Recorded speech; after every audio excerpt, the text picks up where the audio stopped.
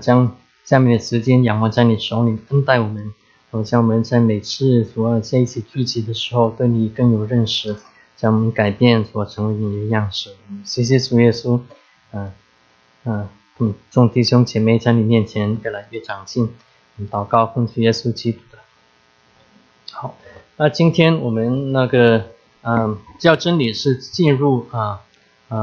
内容所以我们上次跟弟兄姐妹介绍过，大致是有10个内容那第一个呢是讲到有关神的启示特别是所以当我们先念希伯来书第1章过不去。好，我们一起念希伯来书第1章第1节，我们第1、第2节我们一起来念神既在古时借着众先知多次多方的晓谕列祖，就在这末世借着他儿子晓谕我们，又早已立他为承受万有的，也曾借着他创造诸世界所以在这里讲到作者在这里引到希伯来书第1章第1节、第2节里面讲到神的启示，而且神的启示而且是多次多方在古时借着多次多方各样的时间、不同的时间、不同的方法来晓谕我们在末世的时候是末世我们校园团契现在在查希伯来书，是讲到当时作者写在希伯来书的作者写在当时被受逼迫的犹太背景的基督徒在正末世的时候，就是这个时候也借着耶稣基督来启示我们。所以当圣经讲到启示的时候原文就是打开的意思所以我们看到启示录启示录其实也就是将像一个你到妓院里面是叫妓院吗？是吗？ Theater。 好，谢谢你们知道就是里面还没有等开场的时候这个屏幕盖住不知道是什么但是开场的时候那个幕就打开是吗？给我们看见。所以启示录其实也是当神将约翰带到给他看到将来的事的时候，要他看天上的时候是打开的那如果你们有机会在看启示录的时候，会发现你们看那些内容的时候，其实是跟圣经里面旧约圣经、新约圣经所讲是同样，只是不同的方法给我们看见所以那个启示其实是原本是揭开的意思那为什么是揭开意思？因为我们发现我们所信的跟世上的宗教不一样的一个原因，就是我们所信的圣经给我们所看的，我们所这个信仰基督的信仰是从神那里来启示的在人里面我们可以看见世上有很多不同的宗教不同的要寻找神，不同的要将人改善，但是唯有耶稣基督也唯有我们所信的是神从上而下向人启示所以我们知道以后我们会有机会在下一个 topic 的时候会讲到神的不同的属性那当我们在有时候我们会听到我们是神是无限大，我们是不能认识神，不能理解神，那确实是这样所以一个有限的人怎么能去认识一位无限大的伟大的神呢？那确实是这样但是我们有一部分所以这是有讲到我们不认识神的那一方面，是有些是神的我们不认识神的那一方面但是有一部分有关神的事是神自己向我们启示，唯有当神向我们启示的那一部分，我们才能认识到神的那一部分的属性，关于神的事那神跟人中间，以后我们会看到神跟人中间我们有个阻隔应该你们可以猜到那个阻隔是什么。那唯有神他自己主动来将这个帐幕打开将他那一部分人所可以知道、需要知道的那一部分，让我们打开，我们才能认识到神的那一部分啊。那再回到所以在哥林多前后书里面的3章里面，我们才讲到，当保罗在跟哥林多的弟兄姐妹讲到，他们在读圣经的时候，他们在旧约的时候，他们有个帕子挡住他们他们不能认识神。那在希伯来书里面是讲到神他自己主动将这个帕子打掉。那借着这个帕子打掉的一部分是在耶稣基督里面已经废去了，所以神主动将我们拦阻跟神认识神的那个帕子打掉。那其中当然一部分这个帕子是什么？其中一部分当然是我们人的罪当我们人要去寻找神的时候，有一个帕子是个罪拦阻我们认识神。耶稣基督里面他来了，他在他里面将这个帕子除去，将我们的罪除去。所以堕落的人他不能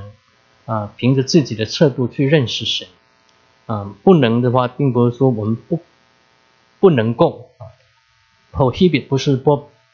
prohibit， 而是我们是没有这个能力。有罪的人，我们是活在这个罪里面，我们不能够去认识这位神，而且我们是一个有限的人，所以我们也没有这个能力去认识这位伟大的神，除非他自己向我们启示那一部分。所以有一个我们要清楚的，就是说当耶稣基督来了，他是道成了肉身的神，从来没有人认识神见过神，唯有在他怀里面独生子将神表明出来，是吗？所以这位神他是借着道成肉身耶稣基督，他向我们表明，将旧约的圣经打开，成全了旧约，而且将旧约圣经里面的真义向我们显明所以这是在耶稣里面他显示了神，而且他以自己的身体代替我们罪，可以为我们开一条又新又活的路，像我们可以进到幔子里面，可以去认识神这是一个是神主动的工作那我们堕落的人，我们也没有这个能力去认识他。那甚至我们如果再往下看的时候在哥林多后书3章里面，直到今天每逢读摩西的书信的时候，我们帕子还在我们心上，直到什么时候我们心什么时候归向神，那帕子就除去。所以这里讲到哥林多后书3章里面是讲到不但耶稣已经在除去我们帕子，叫我们可以到神的面前来认识神，但是当我们的心我们硬的时候，我们还是跟神拦阻。什么意思？就是说我想这个意思是这样讲到，当我们有罪拦阻我们来认识神，我们不能认识神。耶稣来了，成全了罪的工价，代替我们死了，在神面前可以称义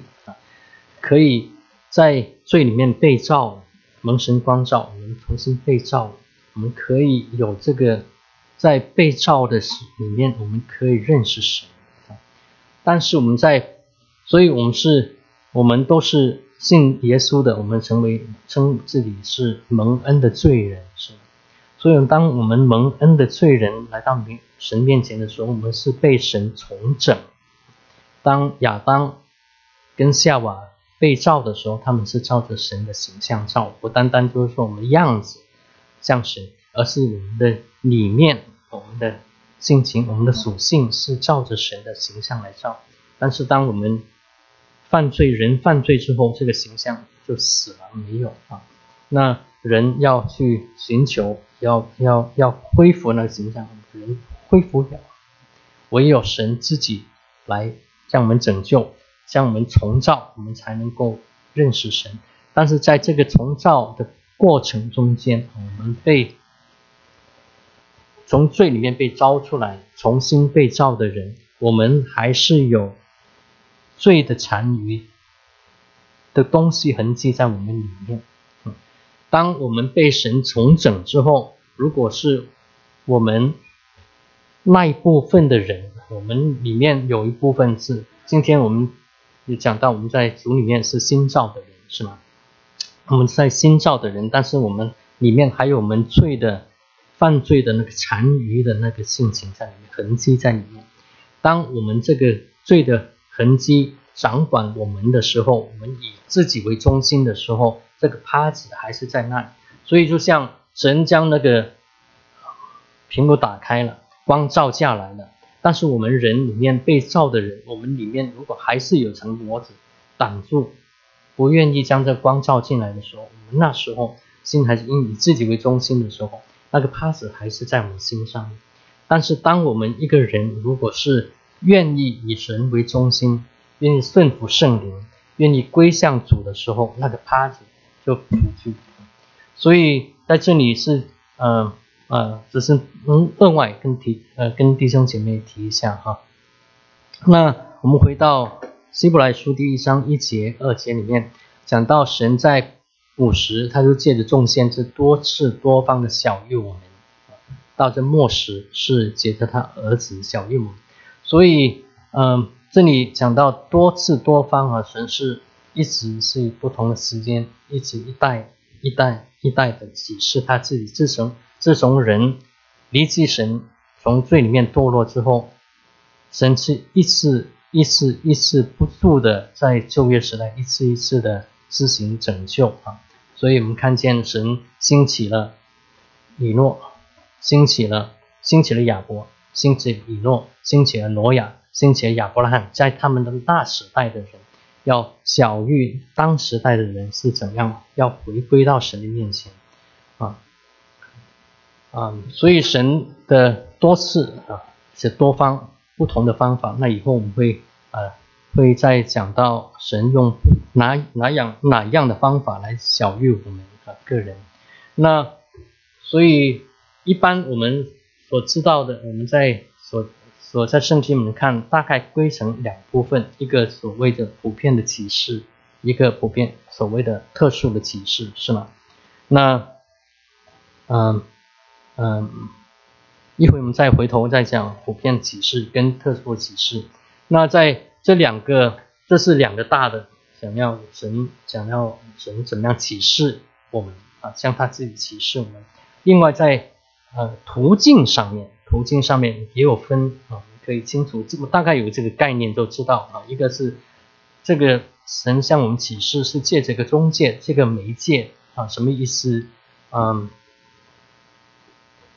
一会我们再看一个图画，就是借着中间的一个东西来启示我们。那耶稣我们知道圣经我们常听见耶稣是我们神和人中间的中保所以这里这中间的中介这个叫 mediate 那神和人中间的中保是 mediator 中间的中保都是我作为你跟他中间的一个媒介的人所以耶稣到今天，虽然我们是借着耶稣的宝血遮盖我们的罪，我们可以在神面前称义，可以坦然无惧到神的面前来，到施恩宝座面祷告。那我们耶稣其实也是借着耶稣基督，他是神跟人中间的一个中保，是中间的一个意思。那另外一个呢，会讲到一个途径，就是不借着中介的一个启示，直接的启示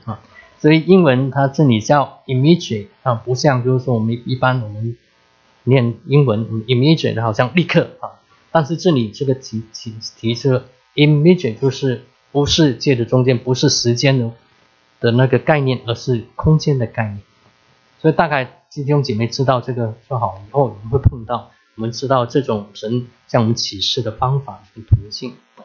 那一些直接向我们启示的，比方说圣经是吗？神借着人写下来圣经，借着道成肉身的耶稣基督，他自己向当时代的人表明出来神将良心放在我们每个人的心里面，虽然这个良心是被罪的扭曲了，但是我们在每个人，当我们如果对自己诚实的话，会愿意接受这个良心的对我们的提醒的时候，这个良心还是神放在我们人心里面的一个不是不借着中介的一个启示，对他的一些启示，对，虽然我们在借着良心的启示是模糊不清的啊，特别是在我们信耶稣的时候，这个良心的功用是是不确切，是具有确切的。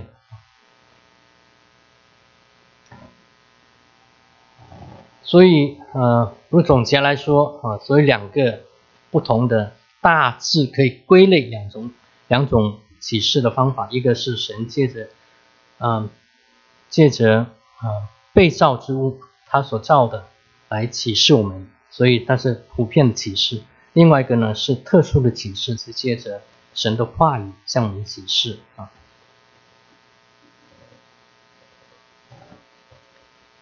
所以普遍的启示是一般是借着被造之物。那我弟兄姐妹们大部分可能我们都清楚都知道诗篇第19篇参加过我们教会受浸班的弟兄姐妹大概你有这个印象，就是说19篇诗篇19篇第1节是吗？诗篇述说神的荣耀，穹苍传扬他的手段。但是到诗篇19篇的后半中间过了一阵子神的律法全备是讲到圣经神的话那罗马书第1章里面也是讲到神的事情，人所能知道原是显明在人心里面的虽是眼不能见，但借助所造之物就可以晓得，叫人无可推诿所以普遍的启示在神在他创造这一切里面，叫人看着被造的这一切，被造的世界会想到应该是有神的，所以在自然界里面是展现神的荣耀和存在。我们看着都听过这种比喻，就是说神我们看见椅子看见桌子都是有脚的，都是应该我们都知道是有人造的。那对一个这样完美的宇宙的结构怎么是自然出来所以自然界神在他所造的里面显示展示他的荣耀和他的存在性，叫人可以思想应该是有神所以普遍的启示呢是两种，一个是什么样普遍呢？一个是有两方面，一个是内容上面是普遍的general content， 所以告诉我们有神另外是对象，所接受的对象是所有的人 general audience， 所有的 audience， 所有的人应该都可以借着这样神被造的对着每个人都可以看得到在想应该是有神所以一个是普遍的启示，我们一般就是说很多时候我们就想就是神造一切，所以普遍给我们看见应该有神。但是另外一个我们是有时候我们没有想到，就是我们对这个普遍的启示是普及所有的人那在神的恩典里面其实也有这样，当我们讲到神的恩典，我们有些对我们个人有特别的恩典是吗？基督徒我们借着因着神的恩典，我们可以认识耶稣，可以接受救恩，可以从罪里面出来。那神给我们每个人也有一个，所有的人世上所有的人也有一个叫普遍的恩典 general grace， 普遍的恩典，阳光雨水我们每个人都有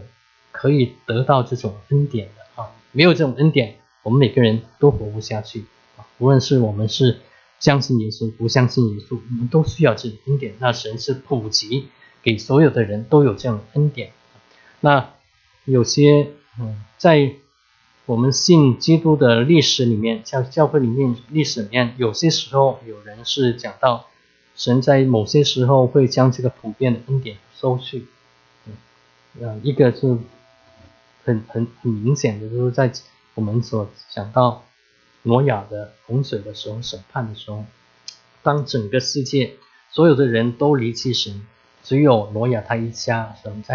自己在神面前是个义人的时候，在神审判的时候，在那个普世最少像我们所知可能最少我们相信是在普世有些人是认为只是在挪亚他住的那一带，但是如果我们再仔细看圣经的话，看洪水来之前跟洪水之后的地理还有环境的结构的时候，应该这是一个普世的审判是在那个审判里面，神将那一刹那的时候，神将他普遍的恩典收去，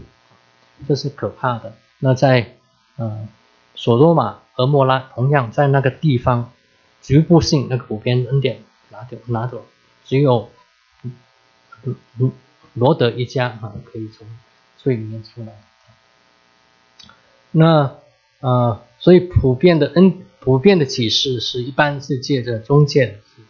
是借着所造之物给我们看见，对所有的人都可以有这样看见，知道应该是有位神而且那个普遍是普及所有的人。所以我们这个内容，这个普遍的恩典启示的一个普遍的启示的一个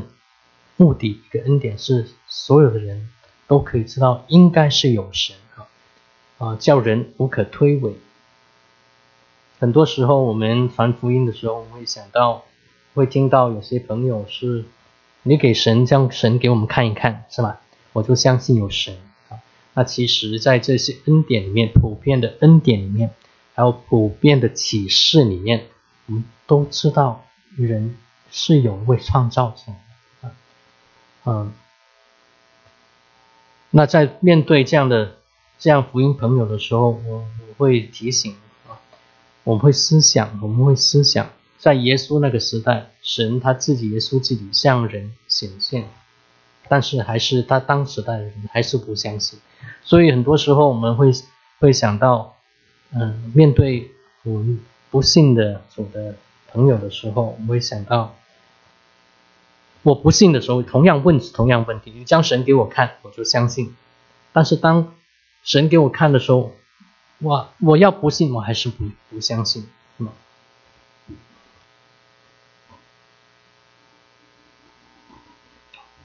那在这里当我们讲到普遍的启示的时候，我们要知道普遍的启示就是普遍，没有讲到细节，没有告诉我们人的问题是什么人的问题主要是罪，跟罪解决的问题里面，我们观察神所造的，我们可能认为可能有一位神，但是我们不知道这位神跟我有什么关系，这位神跟我的生命里面我的生命问题有什么关系，跟我解决我自己的问题有什么关系，我们不知道那是需要神自己的特殊的启示我们才能知道所以普遍的启示不是神全部的启示在这里神不是神要我们知道有关他的全部的启示我们讲过神是无限大的，有些东西有关神的东西我们是不知道有关神自己，有关神所做的我们不知道，我们也没有必要需要知道，我们需要知道的神自己向我们启示那一部分我们重要的，对我们生命有需要让我们知道神向我们启示，对我们生命没有关系的，神没有这个权利，没有这个必要向我们启示，是吗？但是这个普遍的启示就是在神向我们启示他有关他的时候，那一部分我们并不能完全知道的。所以如果回到这个图画里面是讲到，当我们如果说神是无限大，就是那个像云一样的大泡泡白色的大泡泡我们需要知道神要我们知道有关他的那一部分是蓝色那一部分。那我们在通过普遍启示那一部分的时候，我们是借着那一部分启示，我们思想可能是有神，但是那一部分的启示是对我们认识神是还没有完全的，这对我们认识蓝色泡泡那一部分我们是还没有完全的是要神自己从特殊的启示我们才可以知道对不起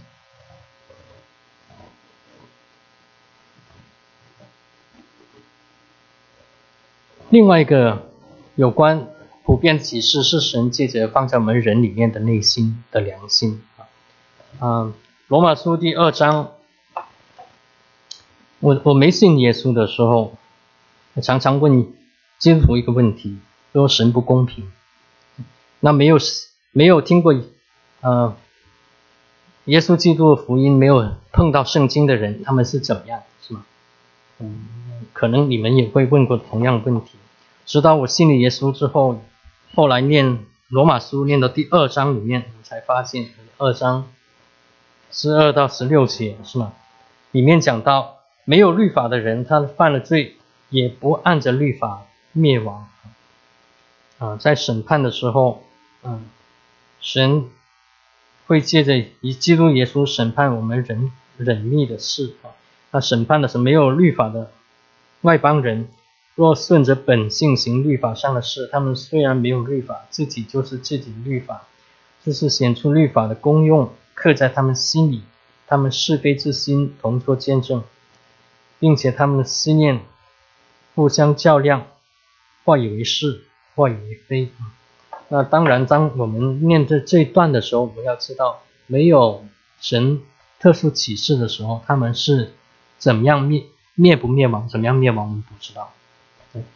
但是他们是怎么样被审判的，我们相信，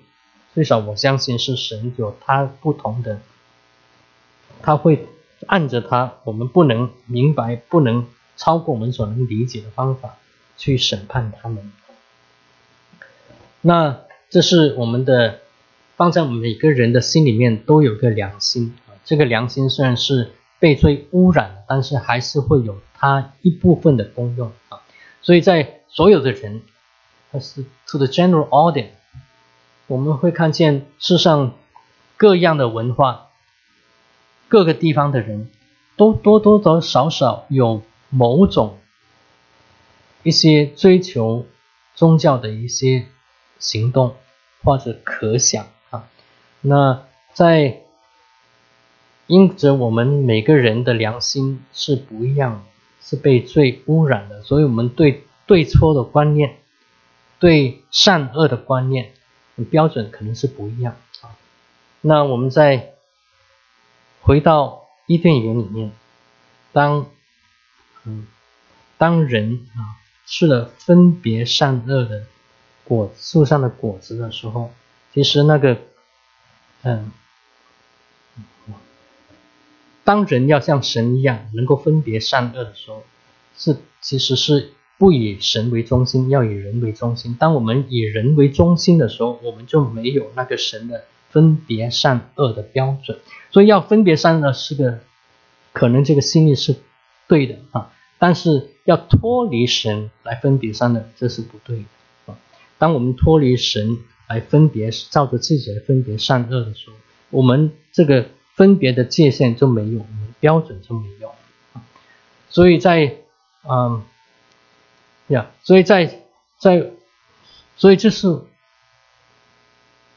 以我们人犯罪，在伊甸园犯罪，并不是说人要分别善恶不分别善恶，而是以人要愿意，是要不要脱离以神为中心的行动当人要脱离神为中心而以自己为中心的时候，不听神的话，这其实是这是他们堕落的一个原因那各样的世上宗教，我们对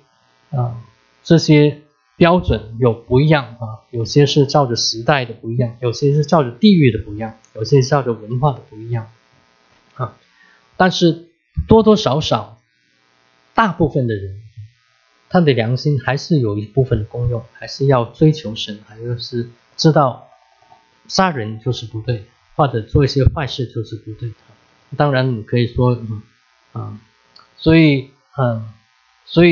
这一部分就是说是神直接放在人心里面对他的启示，引发着我们对神的一个追求这是非中介性所以当人在这样普遍的启示里面，人会想到一个有神的时候，会想要追求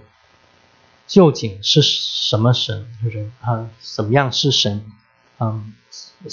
是寻找这位神，什么是想要寻找这位神，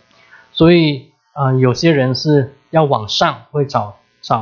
真善美那方面来寻找神，可能途径不一定是对的，照着我们所要的人的努力来寻找。有时候有些人我们是看着这些，但我们视而不见，看着神的创造，我们还是视而不见，我们是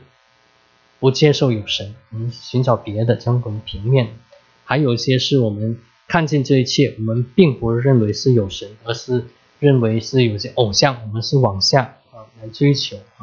那所以直到我们得到特殊的启示，我们才是有方法可以来到神的面前来。所以我们总结一下，普遍的启示是为了我们可以知道有神。那人的问题是，当在看见普遍的启示的时候，我们有正面的反应的时候，就像使徒行传里面那个意大利的那个百夫长，这个艺人他追求有神，那所以追求有神，但是我们有些人是被造的时候，我们是看见这一切了，虽然知道有神，却不当作神来荣耀他，也来感谢他，我们去找别的。在有些人是我们将被造之物当作是神所以在我们的历史上面，我们有不同的一些错误的观念，在我们现代我们也有不同的错误的生命观、价值观有些是叫所以这里面有几个词跟弟兄姐妹分享，一个是 pantheism， 就是泛神论泛神论在青少年里面，他们常常在过去几年他们在念到就是受到特别是印度教跟东方一些神秘宗教的影响认为是人是轮回的，认为是人是不同的东西，不同的事物，前生是这样所以在美国社会、西方社会里面在这几十年 New Age Movement 新时代运动里面，其实是接受了这些东方的神秘主义的教导，融合到基督教里面成为那个New Age Movement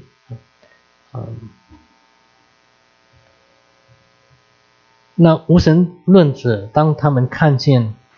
神所造的这一切，却认为是闭着眼睛，却认为是没有神。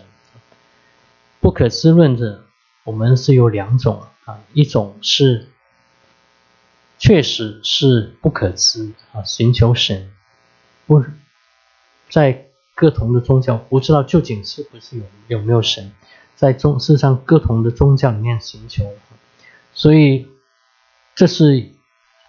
sincere persons 真的是不可知道不认识，但是当他努力去寻求的时候，有可能他可以真的认识。当圣经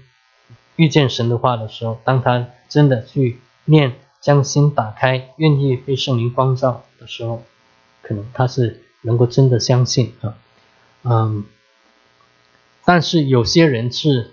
所谓不可知论者，是明明知道这位是认识，已经显明了有神，但是还是因着里面有些东西，有些罪不愿意放弃，所以认为是不可知，我还是不知道，所以寻找别人。那自然神论是什么呢？是大概是在文艺复兴的时候，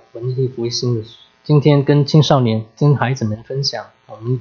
1517年是吗？神的光照到世上的时候，在马丁路德他在威登堡那个教会面前墙上门上钉了95条有关中古时期罗马天主教教廷的一些错误的教导、赎罪券等等一些的教导的时候忏悔的一些教导的时候神的光照到世上，光照到黑暗里面的时候，人可以恢复到圣经普及到了每个人手上可以念，而且在那一段时间，你们看见神的手也插进到历史里面。那时候这 Gutenberg 那个 Bible 就是CO 印刷术可以开始啊，当然在中国印刷术已经早有开始，但是没有一直到那时候才在欧洲才有。在那时候印刷术可以了，圣经可以普遍印出来给平民大众可以都能看到，可以读到神的话，光照到每个人里面。但是同样黑暗的势力在我们所相信这世上是有撒旦的权势，同样也借着这些印刷将一些人文的思想，以人为中心的思想传播。所以文艺复兴的时候是有些是好的但是有些负面的是以人为中心，不信靠神的方面也同样带出来。那这些教导直接影响到基督徒里面所以有些基督徒就认为圣经有些东西好像是不合常规，不能够通过我的逻辑来思想，所以会带出后面以后会我们以后会谈到会带出很多以人为中心来解释圣经的方法所以所谓高等批判。那在同一个时间大概16、17世